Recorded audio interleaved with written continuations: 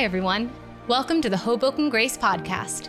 We hope today's message inspires you on your walk with God and supports you in a weekly rhythm of connecting with Him. We want to help you in that, so every message from every week is available live and on demand on our app or at HobokenGrace.com. Thank you for choosing to spend time with us, and we'll see you next week. Well, good afternoon. If you haven't been with us, my name is Chris. I'm the lead pastor here at Hoboken Grace, and right now we are in the middle of this conversation called An Awkward Family Christmas. And we've been, for the last couple of weeks, looking at this really powerful reality that as God steps into our story, He says, your family's not the only awkward one.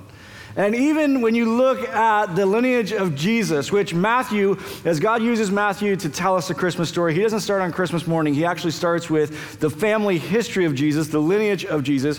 When you look at the lineage of Jesus, you see all of these awkward family moments. And oftentimes when we're reading through Scripture, we look at the individuals who are involved in the story, but we very seldom think about the family dynamics that surround the story and what those conversations would have been like and what it would have been like to share with the kids what happened with mom and dad. And we've been walking through a few of those. We looked at week one, the conversation of Joseph with his parents.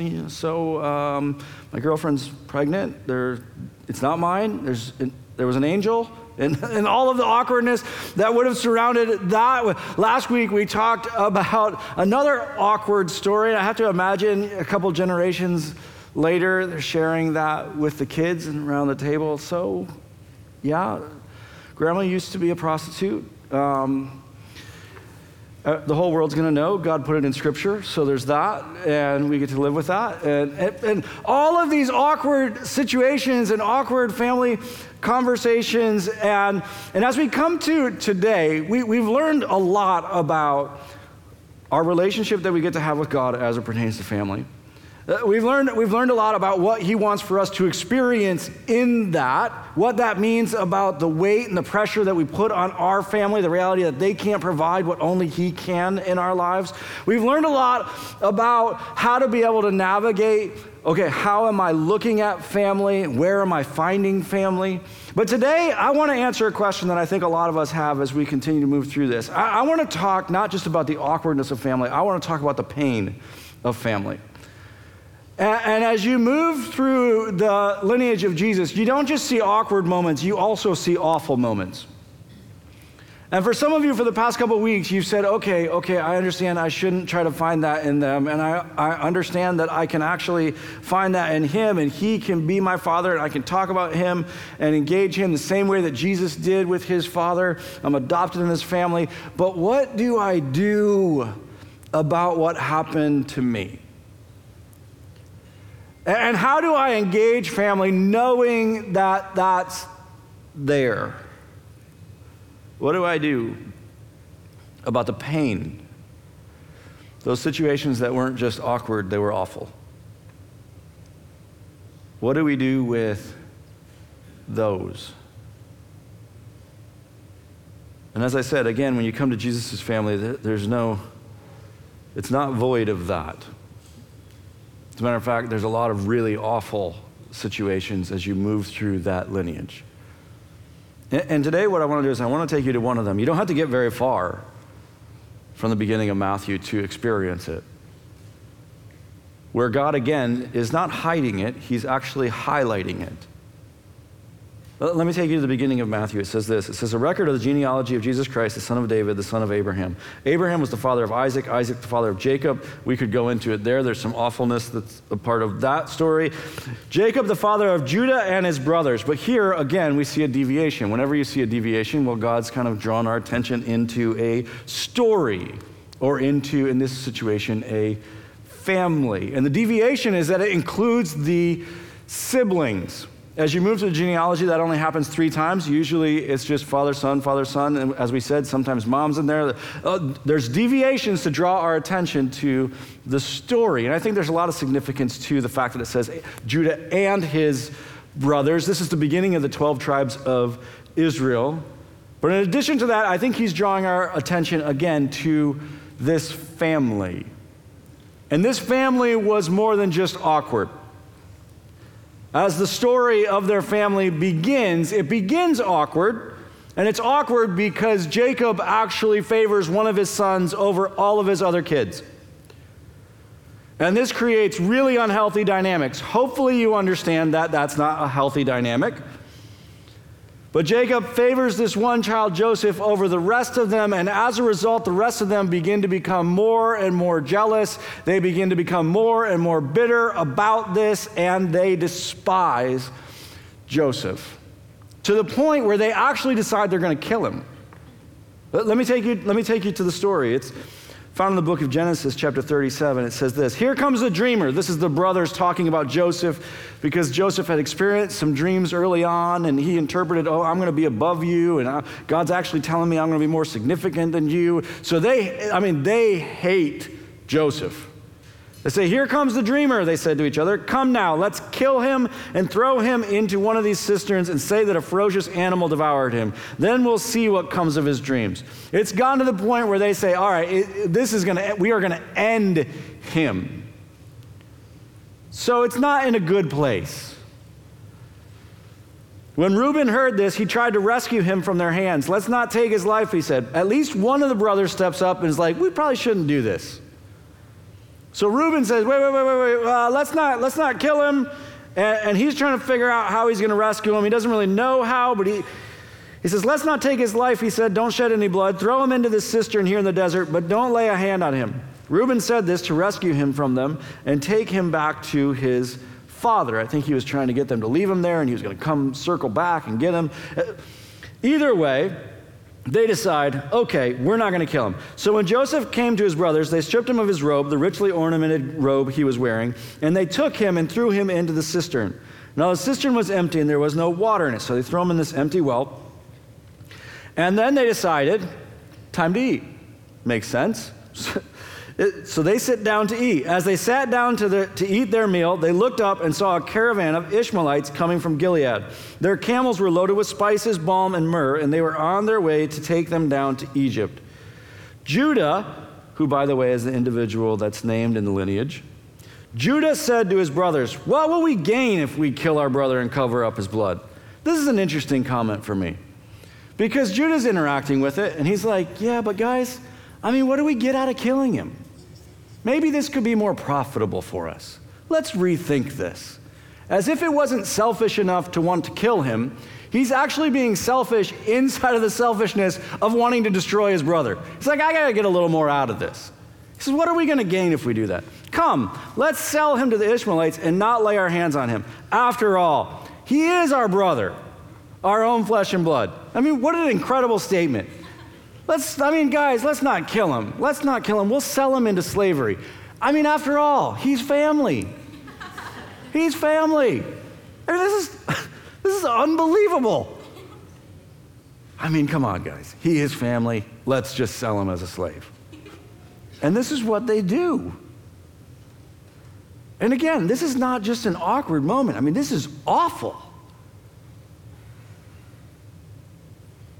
And you look at Joseph's life, and Joseph's life was hard. It was all of these ups and downs. He experiences injustice over and over again, not just this situation. He's falsely imprisoned multiple times.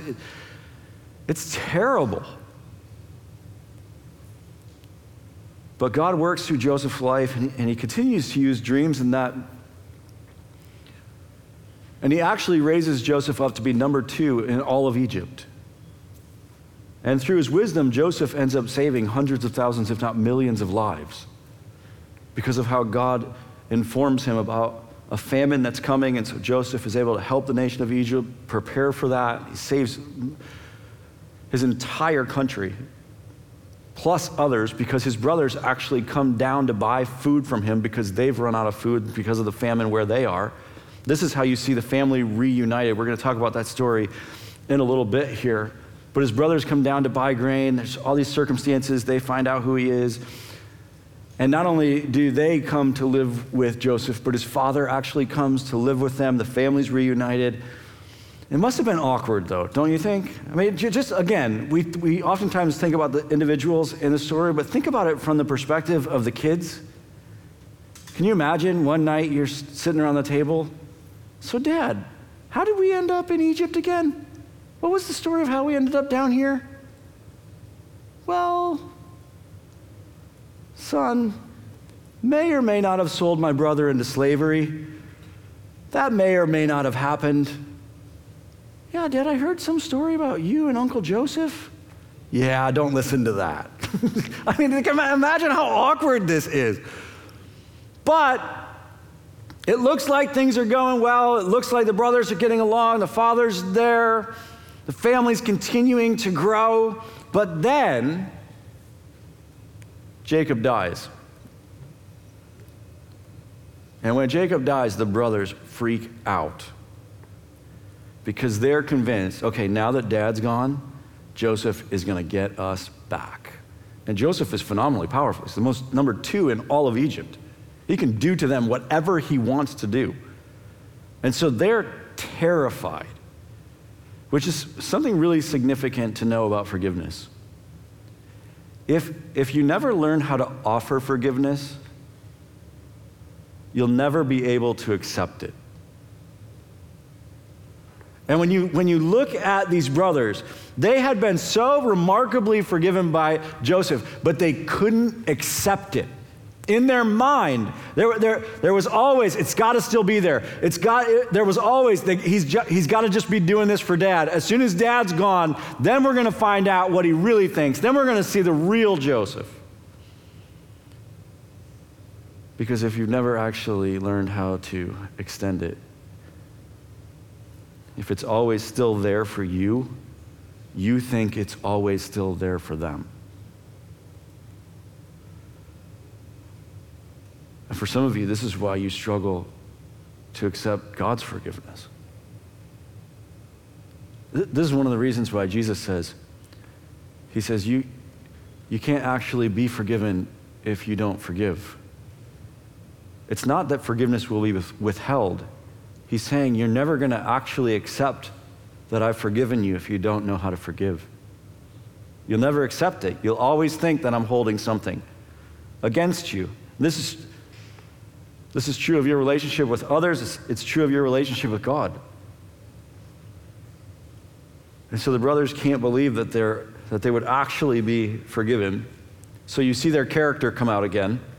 Listen to what it says. It said, when Joseph's brothers saw that their father was dead, they said, what if Joseph holds a grudge against us and pays us back for all the wrongs we did to him? So they sent word to Joseph saying, your father left these instructions before he died. This is what you are to say to Joseph. I ask you to forgive your brothers the sins and the wrongs they committed in treating you so badly. Now please forgive the sins of the servants of the God of your father. When their message came to him, Joseph wept. So Dad passes away. The brothers freak out, and they say, here's what we're going to do. We're going to send him a message. So Joseph, I don't know if Dad had the chance to share this with you before he died, but he actually told us to remind you afterwards that he wants you to forgive us, that he wants you to not treat us poorly. I mean, this is unbelievable. This is like a third grader idea. You really think he's going to believe that? You really think he's going to buy into that? But they're desperate. They're terrified. The interesting thing, as you come to the end of this, you see Joseph wept. Joseph experiences this, and it breaks his heart because he realizes that they're not as close as he probably thought they were. Because if they still think that about him, they're not as close as he thought. But then in addition, he realizes they've never actually experienced that forgiveness. The whole time, they've thought that he's still holding it against them. And it breaks his heart. His brothers then came and threw themselves down before him. We are your slaves, they said. But Joseph said to them, don't be afraid. Am I in the place of God? You intended to harm me, but God intended it for good, to accomplish what is now being done, the saving of many lives.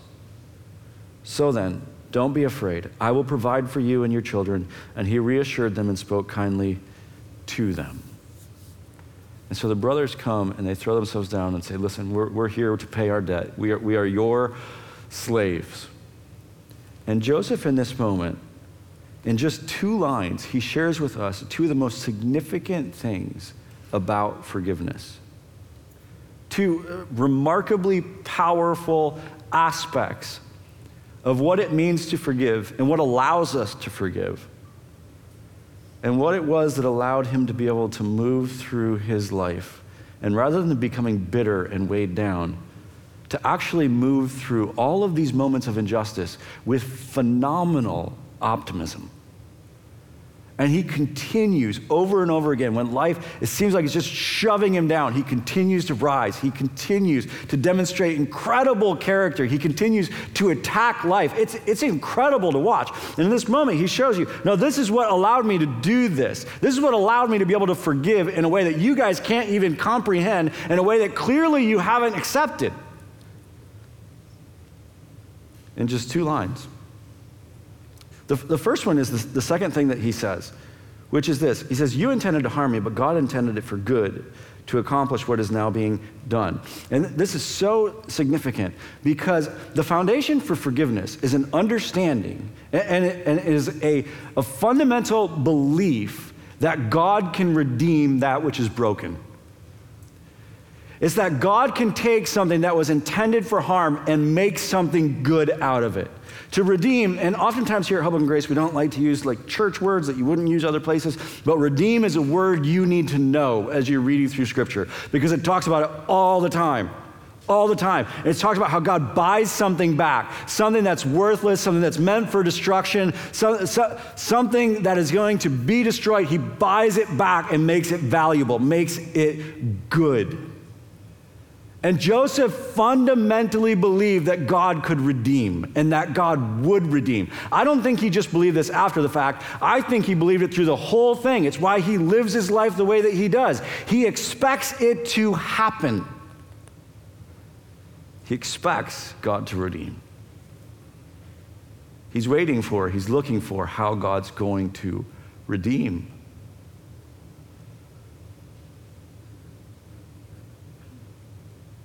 And this is critical to forgiveness because if you don't believe that God can redeem, when God teaches us about sin, he says this about sin. Sin robs the other person of life. When you sin against someone else, you actually rob the other person of life. And you owe a debt. You owe a debt because you have taken life from them. It has brought death into their life. And if you've been sinned against, you know, you've experienced this. Once you've been betrayed, it changes the way you can trust for the rest of your life. And you can work and work and work against it, but it will never be the same. It's gone. It's been taken from you. When we sin against one another, we take life from one another, and we owe a debt. You owe the other person for what has happened. And God steps into our life, and he says, listen, I want for you to know that I'm going to make that right. I'm going to make that right. And he says, vengeance is mine. He says this in Deuteronomy, he also says it in Romans. He says, vengeance is mine, I will repay. You don't repay evil for evil. He says, in other words, you don't try to make them pay for what they've done. You trust me with that debt. Now, listen to me. If you don't believe that God can redeem, you're never going to trust God with that debt. Why? Because you don't just want the debt to be paid for. You want them to die the way you died. You want them to experience death the way you experienced death. You want them to know that bad, that evil. But when you trust, when you know that no, God can redeem, he can bring good out of the worst of things. I don't look at it and say, okay, I want you to experience good even though I'm experiencing bad. I look at it and say, no, God's going to make this good too. God's going to make this good too. He's going to use this for good too. And so I can want good for you as well. But you have to, there's this foundation of understanding, God can redeem. And as we walk through this, I don't want this to just be theoretical. And so as we sit here, all of us have experienced in our family history and in our past hurt.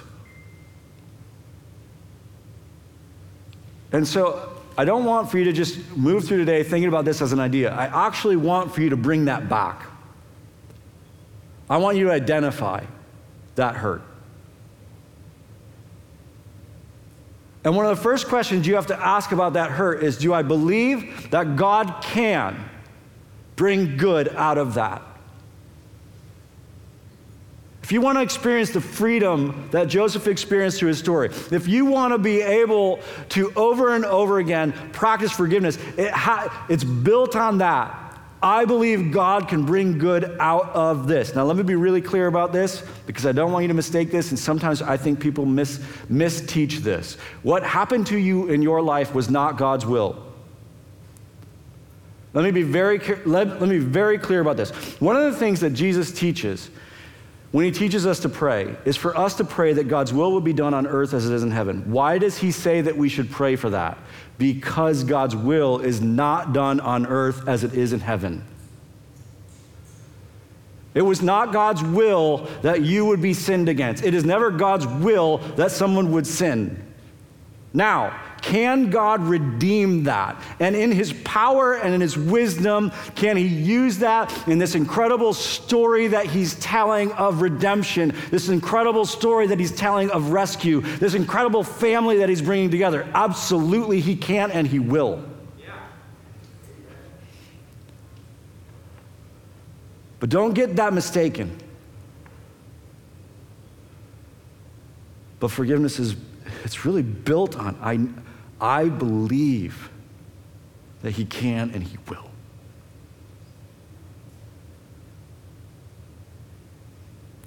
And when you believe that about God, it allows you to step into what I believe is the first phase of forgiveness. I believe Scripture teaches is the first phase of forgiveness. And this is the forgiveness. Sometimes you're reading through Scripture and God's saying, you need to forgive everyone. And you think, man, I need to forgive everyone? Like I just let go of what they did to me and everything's the same as it always was? I think it's much more complicated than that. But this first phase of forgiveness, I think, is what God's talking about when he says, I want for you to extend forgiveness to everyone. This first phase of forgiveness, we talked about the debt, that when you sin against someone, that now you owe a debt. The first phase of forgiveness is to give God that debt. It's to transfer the debt. Now, I talk about in terms of the release of forgiveness. You need to release that debt to God. You no longer owe me. Yes, there was a debt. You owed me because of what you took from me, but you no longer owe me. You now owe him. That's the release of forgiveness. And what I love about Joseph's story is that as he's talking to his brothers, he so perfectly captures this. Now, this isn't something he does in this moment. This is something he's been doing his whole life. Over and over and over again, he's been releasing that debt to God, and all these different situations. It's what allows him to be free. It's what allows him to never become bitter and angry. He's releasing that debt. Listen to how it plays out with his brothers, because his brothers come to him and say, listen, we're your slaves. And listen to the first thing that Joseph says back to him. He says, his brothers came and threw themselves down before him. We are your slaves, they said. We're here to pay the debt. But Joseph said to them, do not be afraid. Am I in the place of God? They said, we're here to pay our debt. And he says, no, wait, you don't owe me. You got to take that up with him. Again, this is what God's talking about. He says, vengeance is mine. I will repay. Don't repay evil for evil. You give me that debt. You give me what's owed. And God literally steps in and says, I will be your debt collector. I will be the one who executes justice. You're not a very good debt collector. You give that to me. Now, I don't know if you have experience with debt collectors. Show of hands? No, I'm kidding, don't. That's embarrassing. And I'm sure most of you haven't because you're so responsible, but I have, so I'll share it with you so that you can know what it's like. I remember one time in particular, it was really frustrating because there was this hospital bill. It was right after Kale was born, so there was tons of hospital bills. One of the hospital bills didn't get paid, and so I get contacted by this debt collector. So I called the hospital. And said, hey, apparently I owe this debt. I'd like to be able to pay it. How do I pay it? And they said, well, you can't pay us. So what do you mean I can't pay you? Like, oh, no, we sold that debt. We don't own that debt anymore. You can't pay us. You have to pay them. I said, I don't want to pay them. I want to pay you. They said, no, you can't pay that debt here. We don't have it anymore. That is exactly what Joseph said to his brothers. They came and said, we're here to pay our debt. We are your slaves. And he said, you can't pay it here. I don't have it anymore. He does. You have to pay it there. That's the first phase of forgiveness. And Joseph didn't just talk this way. He lived this way. That's why he was free. He didn't carry it. Do you know why companies sell their debt to debt collectors?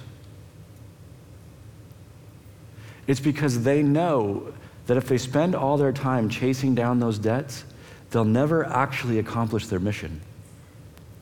It will weigh them down. And that is exactly what's happening to some of you.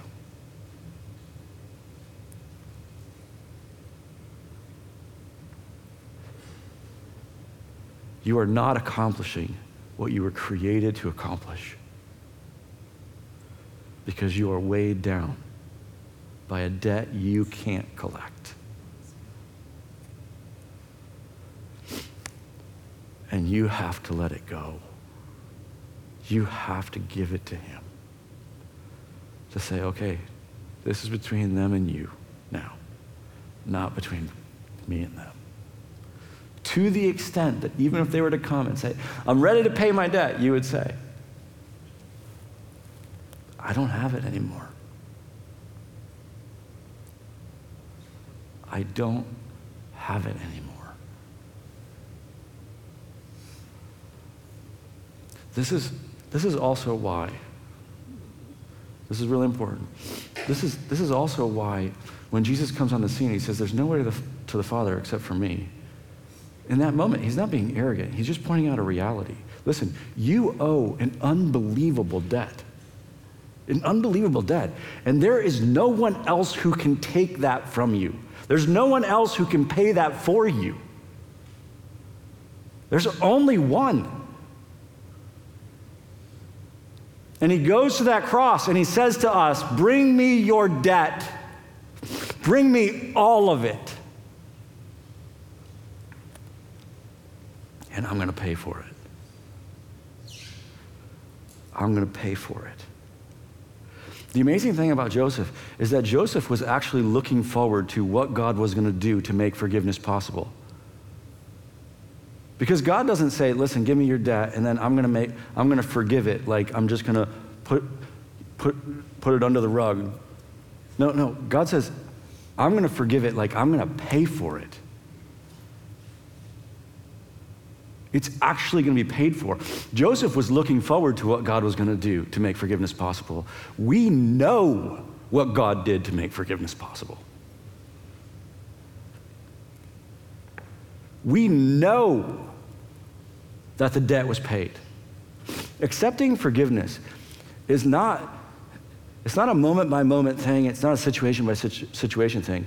It's when you accept the price that Jesus paid for everything that has been done to you and everything that you have done to others. You accept. It's paid. That's what makes forgiveness possible. It's paid. And Joseph said, okay, God, that's for you. That's between you and them now. And maybe they'll choose to pay it themselves. Maybe they'll accept the payment that Jesus made on their behalf. That's up to them. That's up to them. But I trust you to be my debt collector. And now we know that it has been paid for. And through Jesus, we saw how it was paid for. This is the first phase of forgiveness. And to be honest with you, I don't want to just move past this, because as I said, I want for us to practice this. And so for some of you right now, you need to go and you need to give God that debt. And some of you I know are here and you're saying, I've done that before. I've given God that debt before. But here's the thing. This is not a one-time deal. It's amazing how we love to take that debt back, isn't it? I mean, we love to take that debt back. And so over and over again, when we have to come, when we find that debt in our hands again, we have to come and say, no, this is yours. I want to give you a chance to do that right now. And I'm going to pray, and as I pray, I just want to encourage you right where you are to take the debt that's owed and give it to him. He's inviting you to give it to him.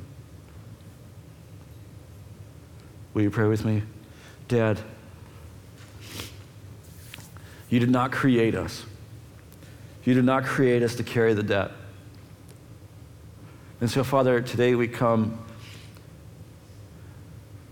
and we give that to you. We trust you. We know that you are a God who redeems, that can bring beauty out of brokenness, that can bring life out of what looks like death. And so we give it to you and we trust you to be our debt collector, to be the one who executes justice on our behalf. In Jesus' name, amen. It begins with release. But that's not the end of the journey of forgiveness. From that point on, there's also the process of reconciliation, which I think is the second phase of forgiveness. Now, reconciliation is interesting because reconciliation is based not just on yourself, but it's also based on the other person. Reconciliation is based on repentance. And the extent of reconciliation is connected to repentance. Now, repentance is not that someone feels sorry for something. We totally misunderstand this word, but this is another one of those crucial words for you to understand as you engage Scripture. Because repentance literally means I'm moving one direction and I turn around and move the other direction. It's a 180 complete change in direction. And one of the things that God says is that if you're going to experience reconciliation with him, if you're going to have a relationship with him, you have to repent. In other words, you have to stop hiding and running from him, and you have to turn back to him to accept what Jesus did for you to be forgiven. And God says, if you don't repent, if you decide, no, I'm going to keep hiding, I'm going to keep running, I don't need you, God, then you can pay the debt yourself. He's not going to force that on you.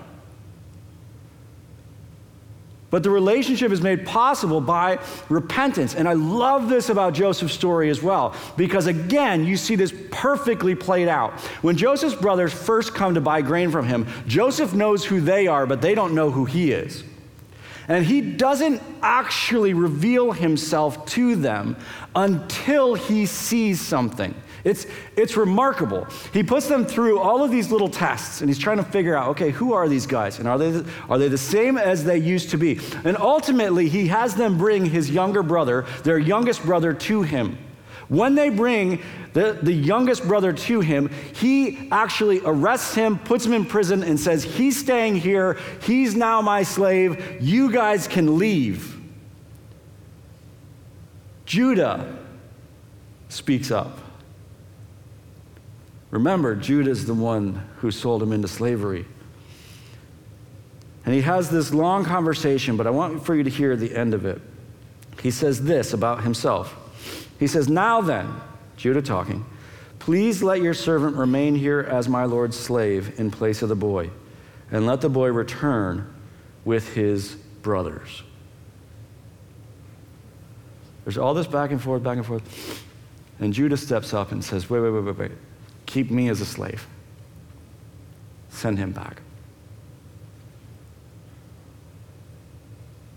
The one who sold his brother into slavery is now the one willing to become a slave to free his brother.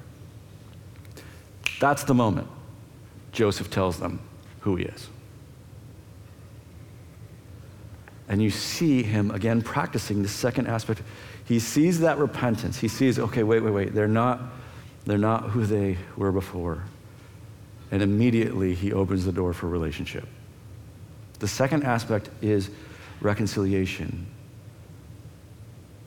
But that, it's connected to repentance. And for some of you, you're here and you've been hurt. For others of you, you're here and you've hurt. And you want reconciliation, but you haven't repented. You haven't actually changed. You still treat them the same way. You're still just as hurtful. There's not going to be true reconciliation until there's repentance. This is a principle of life. It just works this way. You can try to fight against it all you want. It will not work.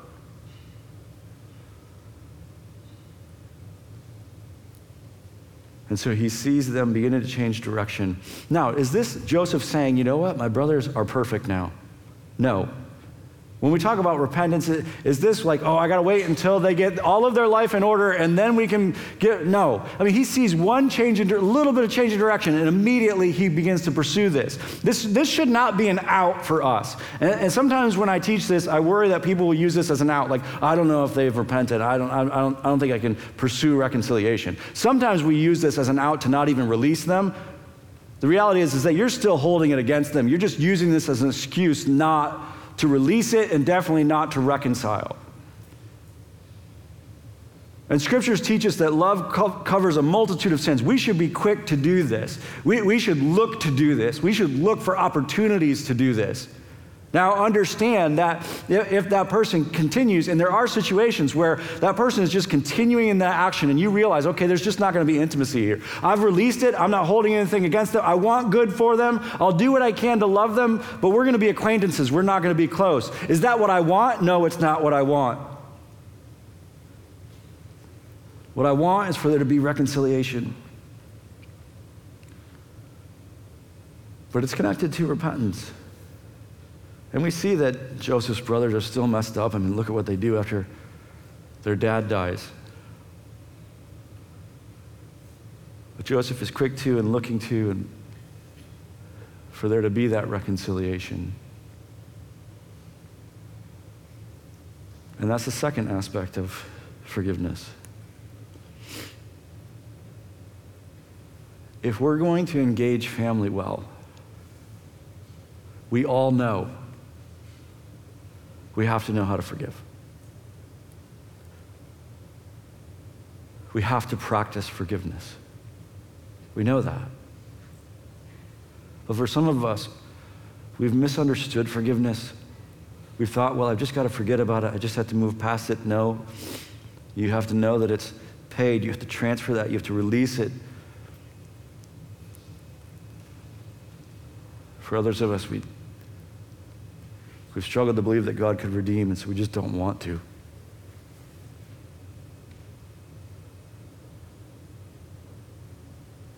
But if we're going to engage well, if we're going to love well,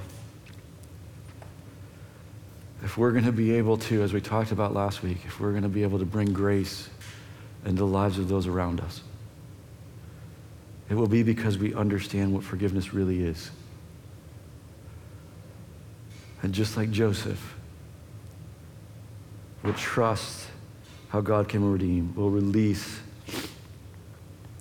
and we'll pursue that reconciliation.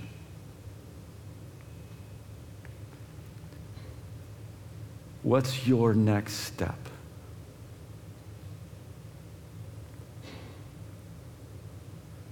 What's your next step?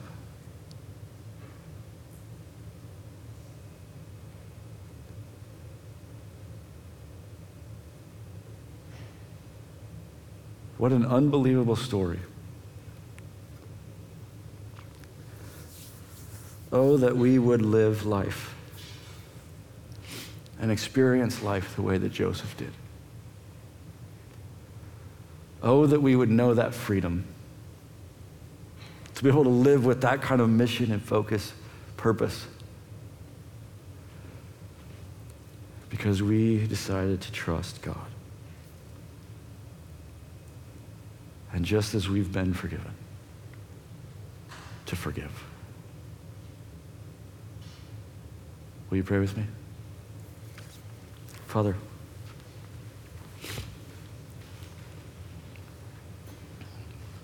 I thank you that you don't just teach us this, but that you have demonstrated this for us. Not only as we look at the life of Joseph, but as we look at how you've forgiven us. And Father, I pray that you would continue to remind us of this, continue to teach us this, continue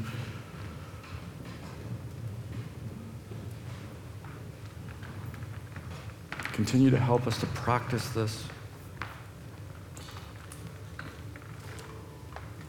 so that we truly could demonstrate to our families, to the world around us, the reality of your forgiveness. That they might not only know our love, but they would know yours.